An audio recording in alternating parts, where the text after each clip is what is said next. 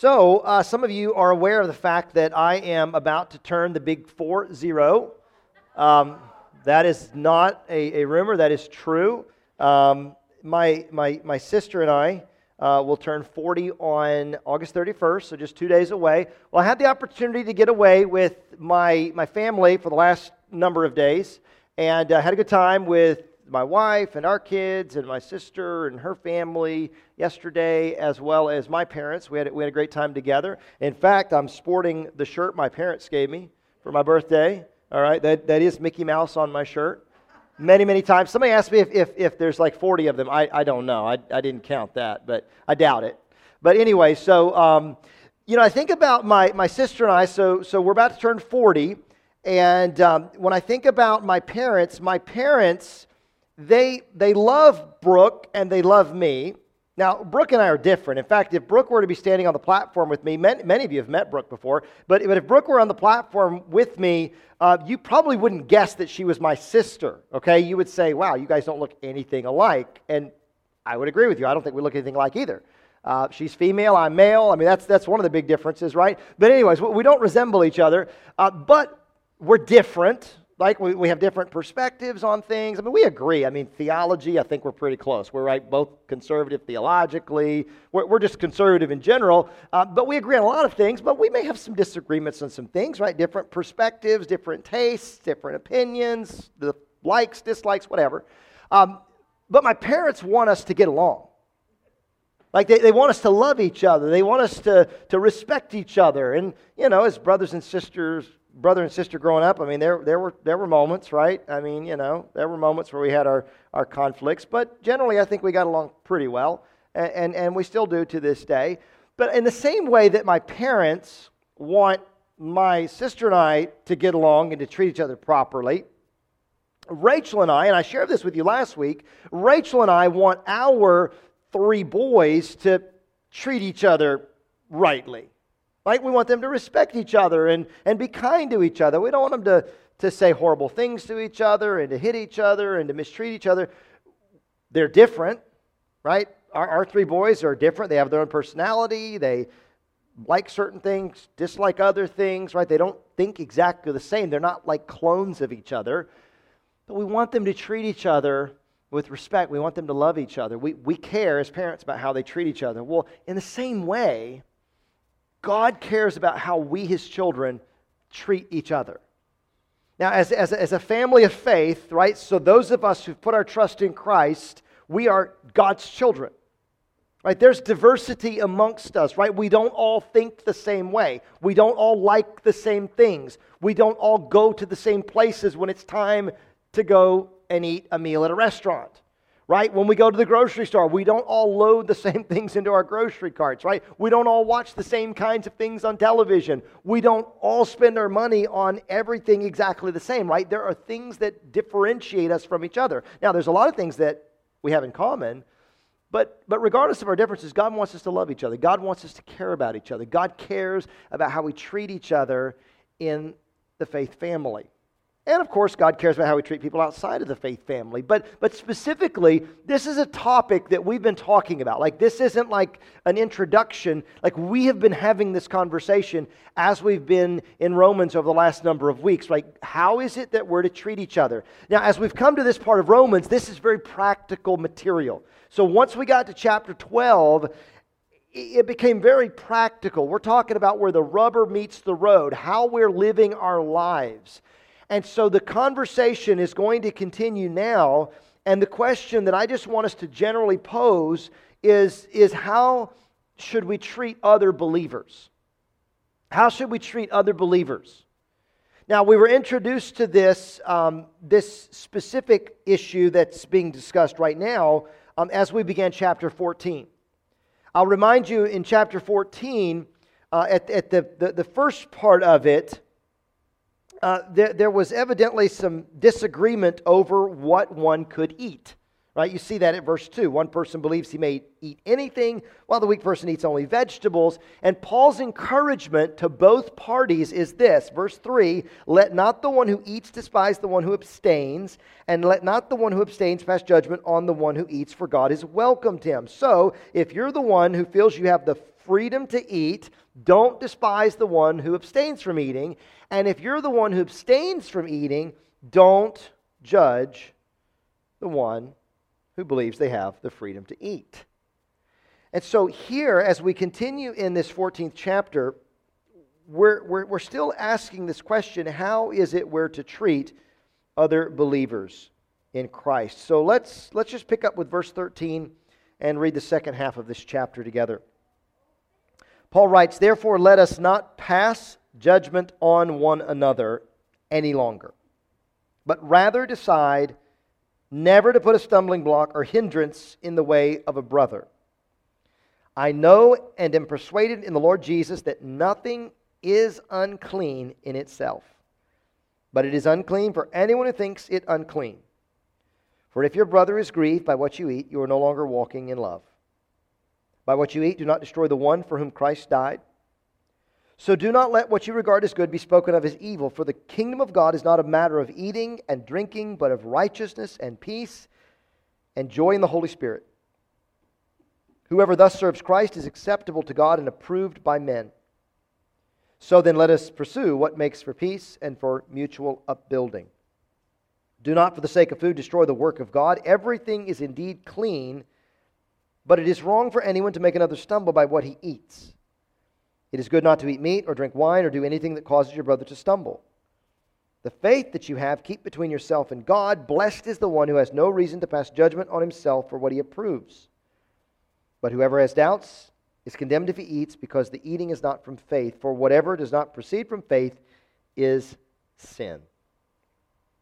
Let's pray together. Father, may you take your word and may you teach us.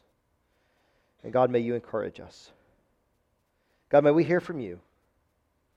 And God, may you remove any distractions that may prevent us from hearing from you. God, I pray you'd speak through me in Jesus' name. Amen. Let me welcome our first through fifth graders to the service. This is the fifth Sunday. All right, this only happens, I believe, 4 times in a calendar year. But the fifth Sunday, we welcome the first through fifth graders into 52 Sundays out of the year, they're welcome in the worship center. But on this specific Sunday, the fifth Sunday, we don't offer children's ministry at 10:30 for first through fifth graders. So parents, it's okay. If they're squirmy, it's all right. All right. So hopefully they got one of those little kid packs or little activity packs, and maybe maybe they'll have some insights from the sermon to share with you later. I hope. Right.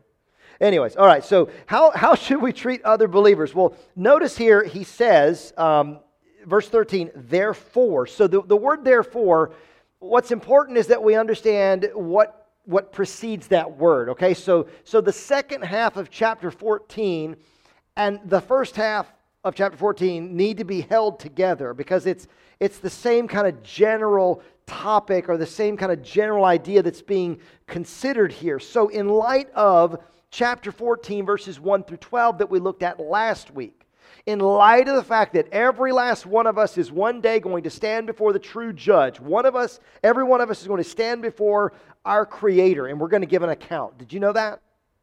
All of us.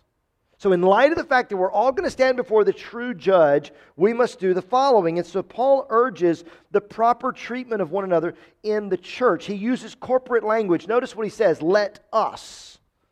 Let us. So that includes Paul, right? It includes all of those in his audience, whether they are Jewish Christians or Gentile Christians, whether they are new to the Christian faith or they've been believers for quite some time, right? So within our congregation, that includes all of us. Me, you, if you're a new believer, if you've been a believer for a long time, let us.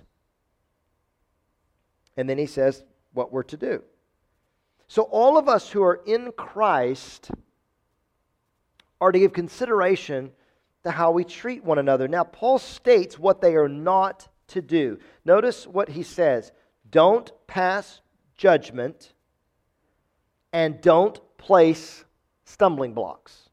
All right, so don't pass judgment and don't place stumbling blocks. And notice what he says, let us not pass judgment on one another any longer.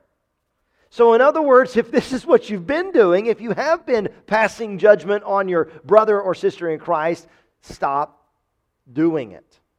Don't do it anymore. And so in these following verses, we see the disagreement amongst the believers involves the consumption of food. And so what does Paul say in response? Well, Paul is clear that all food is clean. Now, Paul's a Jew, and he says that all food is clean. Look at verse 14. He says, I know and am persuaded in the Lord Jesus that nothing is unclean in itself, but it is unclean for anyone who thinks it unclean. So Paul's clear, nothing is unclean in itself. Right? So no food is unclean, but it is unclean if you think it is unclean. So in other words, if in your mind you believe something to be unclean, you believe something to be wrong, you believe something to be inappropriate, well then for you it is unclean. Now the question here is, why would someone think that certain foods are unclean? Like, why would someone think that? Well, one answer to that is the Old Testament. Right? The Old Testament. Like, why would someone think that certain foods are unclean? The Old Testament. So in the Old Testament, God gave a law to His people, the nation of Israel. Right? God raised up a man by the name of Moses. He was the leader who brought God's people out of slavery in Egypt. And God established His covenant with them. He gave them a law. And in that law, God made a distinction between foods that were clean, foods that were unclean, foods they could consume, and foods that they could not consume. And so in Leviticus chapter 7, the Lord speaks to Moses, and Moses is to speak to the people of Israel, and they're to be told, you shall eat no fat. And then later it says, you shall eat no blood. Well, then 4 chapters later in Leviticus chapter 11, there's a description of clean and unclean animals. Animals that may be eaten and animals that may not be eaten. So that makes a lot of sense, right? So this would certainly be a reason why some people would think certain foods are unclean because of their understanding of the Old Testament law that God gave to His people Israel. Well, another reason why someone might think a food is unclean is if that food was used in the worship of false gods. If that food was offered to idols. Now, this is the issue that Paul addresses in his letter, 1 Corinthians. So as Paul wrote to the church at Corinth, he specifically addressed the issue of food that had been offered to idols, and he talks about the consumption of such food. So what's going on here? Because I pointed this out last week, in Romans 14, Paul makes no mention of the consumption of food tied to idol worship. In fact, here in Romans 14, he says nothing about food offered to idols. So in this text, what's going on? Well, it seems to be clear that this is not a simple dietary disagreement. Right? This isn't just disagreeing about, hey, what are we going to have for dinner tonight? Or, hey, what are we going to have for lunch? Right? This is not just a simple disagreement about food, because look what Paul says in verses 15 and 16. He says, if your brother is grieved by what you eat, you are no longer walking in love. By what you eat, do not destroy the one for whom Christ died, so do not let what you regard as good be spoken of as evil. So here's a few questions. Why would someone be grieved by what someone else eats? How could what a person eats destroy someone for whom Christ died? I mean, that's serious business. I mean, Paul says it, by what you eat, do not destroy the one for whom Christ died. It seems to me that there's a religious component to what Paul is addressing here, right? This is not just food we're talking about. We're talking about something of a religious nature. We're talking about a spiritual matter here. Now, as I looked at this text and I tried to, and look, I'm just going to be really, really clear with you on this. There are times where I read God's Word and I'll read a text over and over and over and over again, and I'm like, I don't know. I don't know what's going on here, right? And part of it is my not knowing, okay, what's happening in that audience. Because when you think about a letter, and the analogy that I think that I've learned is that it's like you're listening to one side of a telephone conversation. Right? When you think about a New Testament letter, right, as Paul is writing to the believers in the church in Rome, right, there's things going on amongst the believers in Rome that has occasioned Paul to write the letter he wrote. Right? And so it's like listening to one side of the telephone conversation where we're seeing Paul, what he's saying, but we may not necessarily know everything that's going on here. There's clearly a dispute of some sort. There's clearly a difference of opinion of some sort. But all the details, we may not have every little detail that we might want to have. But please understand, we have everything that we need and everything that God intended us to have, okay? Because the general principle is clear here. But as I was looking at this text, I wanted to jump over to 1 Corinthians chapter 8, chapter 10. Right now, there's similar language that's being used. Both letters are written by the same person. Paul wrote Romans, Paul wrote 1 Corinthians. And in 1 Corinthians chapter 8, Paul very specifically is addressing food that has been offered to idols. In fact, I want to read 3 verses, 1 Corinthians chapter 8, verses 9 through 11. Listen to what Paul says. Take care that this right of yours does not somehow become a stumbling block to the weak. For if anyone sees you who have knowledge eating in an idol's temple, will he not be encouraged if his conscience is weak to eat food offered to idols? And so by your knowledge this weak person is destroyed, the brother for whom Christ died. Now I want you to notice the similarity with 1 Corinthians chapter 8 verse 11 and here in Romans chapter 14 verse 15, because in 1 Corinthians Paul speaks of the weak person being destroyed, the brother for whom Christ died, and here in Romans chapter 14 verse 15 he says, by what you eat do not destroy the one for whom Christ died. Now I want to be clear. I've already said it, but let me say it again. Paul does not mention food offered to idols in Romans chapter 14. All right, so we can't take what he says in 1 Corinthians and just impose it on Romans 14 and say it's the exact same situation. Right? Even though I might be inclined to do that, let's not do that. In fact, after reading other commentators, others on this text, according to what I've seen from them, it appears there's more support for the idea that this is an issue involving the Old Testament law addressing clean and unclean foods. Okay, so that first reason I gave you, why would somebody think that something is unclean? Well, because the Old Testament law, right? Look at the law of Moses. The law of Moses differentiated between clean and unclean foods, foods that could be eaten, foods that could not be eaten. Thomas Schreiner says this, he writes, the theory that the weak, right, and the weak would be those who don't feel they have the freedom to eat certain foods. The theory that the weak were primarily Jewish Christians and that the strong were primarily Gentile believers is the most plausible. Now, that makes sense, him writing that, because you think about it, the Gentiles would not have necessarily had that Old Testament law, whereas the Jews would have. And so it makes sense that they might have had an issue with this. Thomas Schreiner continues, he says, the main issue that surfaced was how Jewish and Gentile Christians could enjoy table fellowship together since they differed on which foods were permissible. Now for us, in our contemporary context, we may look at a situation like this and say, what's the big deal?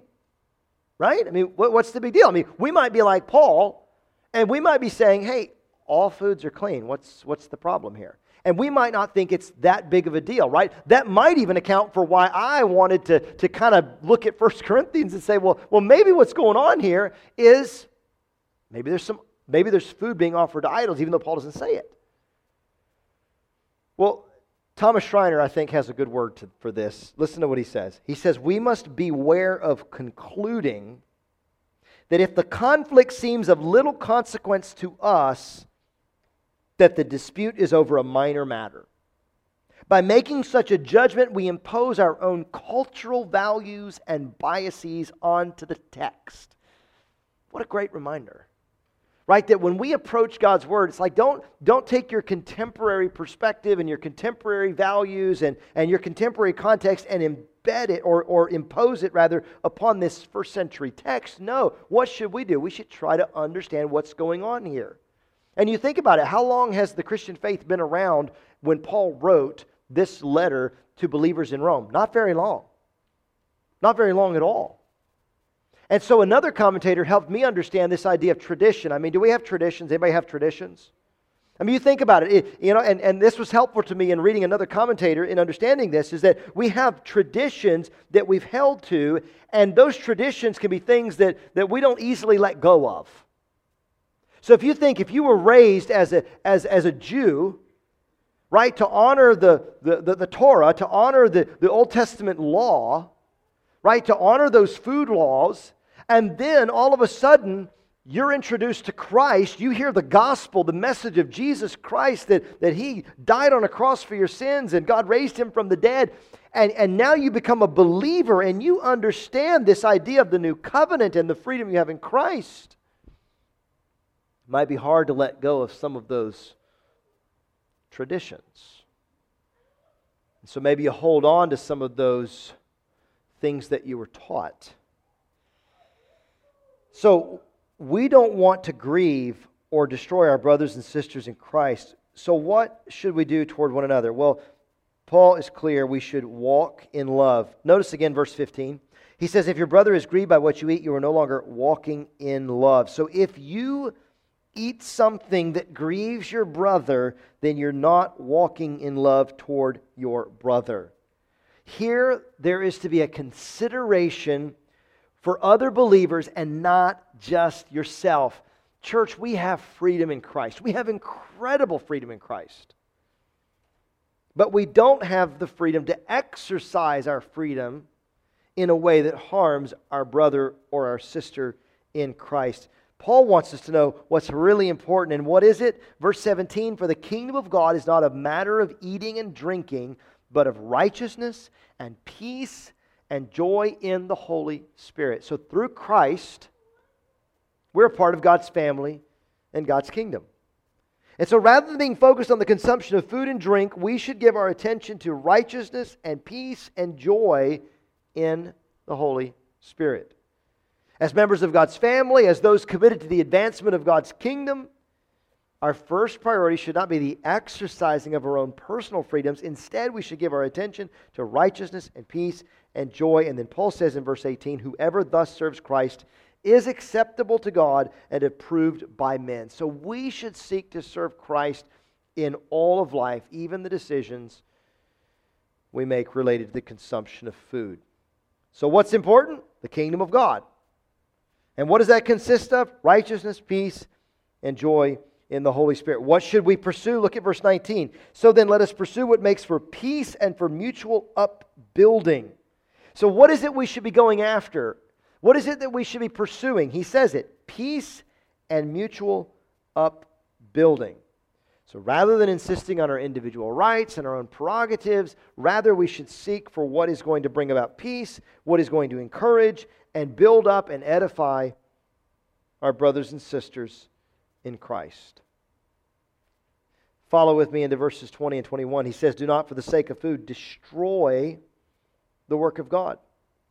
Everything is indeed clean. Okay, so Paul is very clear where he stands. Right? Again, Paul's a Jew. Right? Paul was taught the Old Testament law, and yet Paul understands that in Christ he has freedom. Right? He is no longer bound by those Old Testament food laws. And so Paul says, as a Jew, as a believer in Christ, everything is indeed clean, but it is wrong for anyone to make another stumble by what he eats. It is good not to eat meat or drink wine or do anything that causes your brother to stumble. So again, it's like this, how do we treat other believers? How do we treat those who have a difference of viewpoint, these so-called weaker believers? How do we relate to them? Listen to what Paul says. It is good not to eat meat or drink wine or do anything that causes your brother to stumble. Again, if we go to 1 Corinthians chapter 8, listen to what Paul says. 1 Corinthians chapter 8, verse 9, he says, take care that this right of yours does not somehow become a stumbling block to the weak. Then 1 Corinthians chapter 8, verse 13, he says, therefore, if food makes my brother stumble, I will never eat meat, lest I make my brother stumble. So in both 1 Corinthians chapter 8 and here in Romans chapter 14, Paul is instructing his audience not to allow their consumption of food to become a stumbling block to another believer. Now, we've already said that the Corinthians text explicitly mentions food offered to an idol, but here in Romans it doesn't, but the principle is the same. Maybe all the details aren't the same, maybe the circumstances aren't the same, but the principle is the same. We should show care for our brothers and sisters in Christ. Like we should care about the spiritual well-being of those in the household of faith. So yes, I have freedom in Christ, and yes, you have freedom in Christ. But I should not exercise my freedom with no regard for you, and you should not exercise your freedom with no regard for your fellow brother or sister in Christ. Right? We're to care about each other, right? God cares about how we treat each other. He cares about how we react to each other. Again, if you go back to the beginning of this chapter, verse 3, Paul says, let not the one who eats despise the one who abstains, and let not the one who abstains pass judgment on the one who eats. So wherever you are, don't mistreat the other. Verse 22, Paul says, the faith that you have, keep between yourself and God. Blessed is the one who has no reason to pass judgment on himself for what he approves. Now, here's my thought on this. I think there's some things that you may be able to do in private, or you may be able to do in some contexts that you don't do in other contexts. Right? There may be some things that you do outside of the presence of this so-called weaker believer that you would not do in the presence of that person. Now, of course, nothing that is sinful, right? We never have the freedom to sin, okay? We never have the freedom to do that which is contrary to God's law. Right? We're talking about matters of opinion. Right? We're not talking about matters of sin. Douglas Moo, he writes this, the need to limit the expression of our liberty out of love for God and fellow believers is the key principle in this chapter. Our culture insists on rights, and it is easy for Christians to bring that attitude into the church. But the spiritual health of the body is far more important than our rights. The freedom God has purchased for us through His Son is a precious gift, but it is a freedom to live as God wants, not as we want. And you think about that. I mean, we are, as individualistic people, we are pretty concerned about ourselves. I'll include myself in that. Right? I mean, it's easy to be concerned about ourselves, but we have to say, well, hang on a second. Is it more important for me to assert my freedom, or is the health of the body of Christ more important? Is the good of the body more important?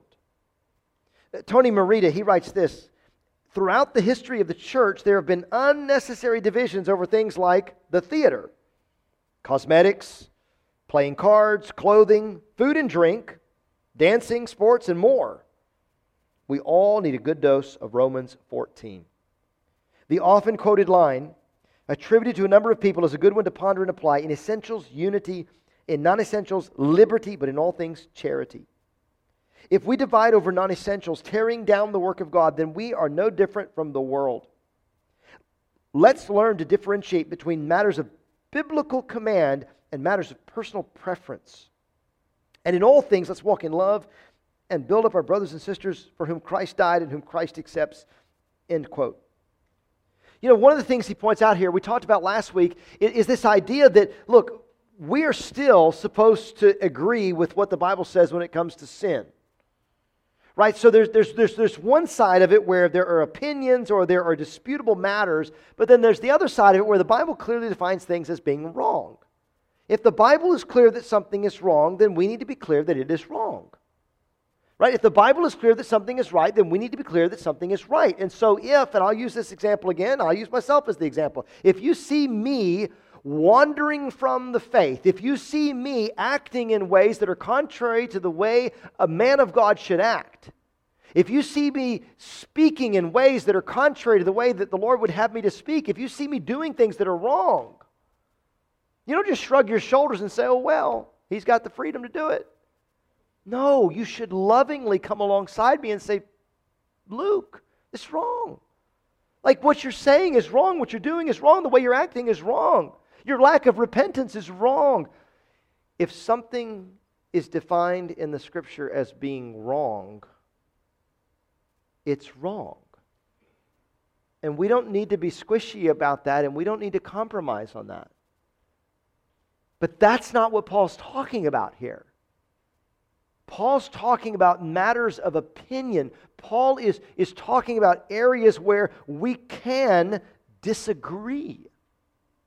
Now, he is talking about an area of sin in that we should not do the kind of judging that he is here prohibiting. He is talking about sin when he's saying we are not to despise one another. Paul wrote to the believers in Galatia, this is what he said in Galatians chapter 5. He says, you were called to freedom, brothers. Only do not use your freedom as an opportunity for the flesh, but through love serve one another. We are free in Christ. Right? Remember Romans chapter 8 verse 1? There is therefore now no condemnation for those who are in Christ Jesus. Right? We are not condemned. We have incredible freedom.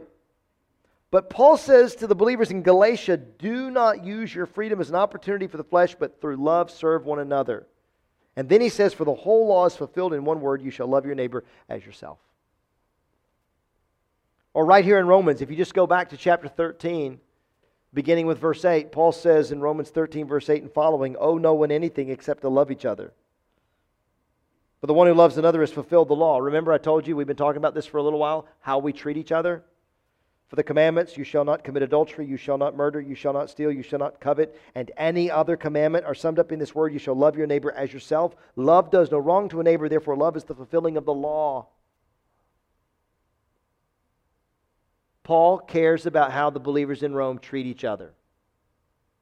God cares about how the believers in Rome treat each other. God cares about how we at First NSB treat each other.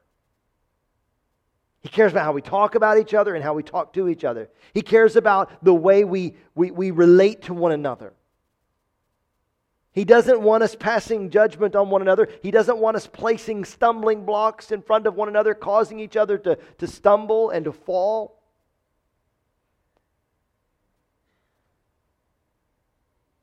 And then the last verse, verse 23, he says, but whoever has doubts is condemned if he eats. Because the eating is not from faith, for whatever does not proceed from faith is sin. So if you don't believe you have the freedom to eat, if you don't believe you have the freedom to do something, then don't do it. Because he says whatever does not proceed from faith is sin. And then finally in 1 Corinthians chapter 10, you can read it on your own, but I'll just read one verse out of 1 Corinthians chapter 10. It's in this context of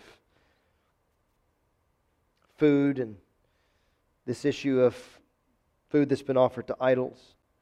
But 1 Corinthians chapter 10, verse 31, here's what Paul says. He says, so whether you eat or drink or whatever you do, do all to the glory of God. Whatever you do, whatever you eat, whatever you drink, whatever you do it to the glory of God. You know, we think about like all the things we do.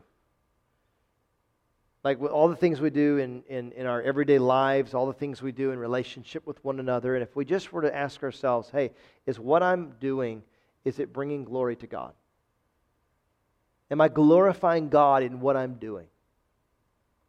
Am I glorifying God in the way I'm talking right now? Am I glorifying God in the decisions that I'm making today? Am I glorifying God in my attitude toward that fellow believer? in the way I'm treating that fellow believer? Am I glorifying God? Paul says, whatever you do, whether you eat or drink or whatever you do all to the glory of God. So how do we walk in love? We treat each other the way God wants us to treat each other. We treat each other with respect, with love, with kindness. We extend mercy. We extend forgiveness. We don't assume the worst about each other. Right? And so maybe you don't have the same perspective I have on something. So I could berate you, and I could beat you down, and I could say, hey, you need to get over it. It's not that big of a deal. Just go ahead and do it. Or I could show compassion and kindness and generosity. So church, let's decide to walk in love today. Let's decide to not pass judgment on one another, and let's decide to never put a stumbling block in the path of another believer. Let's celebrate the freedom we have in Christ. Let's live as those who are free in Christ, but let's not do it without careful consideration for one another as those for whom Christ died.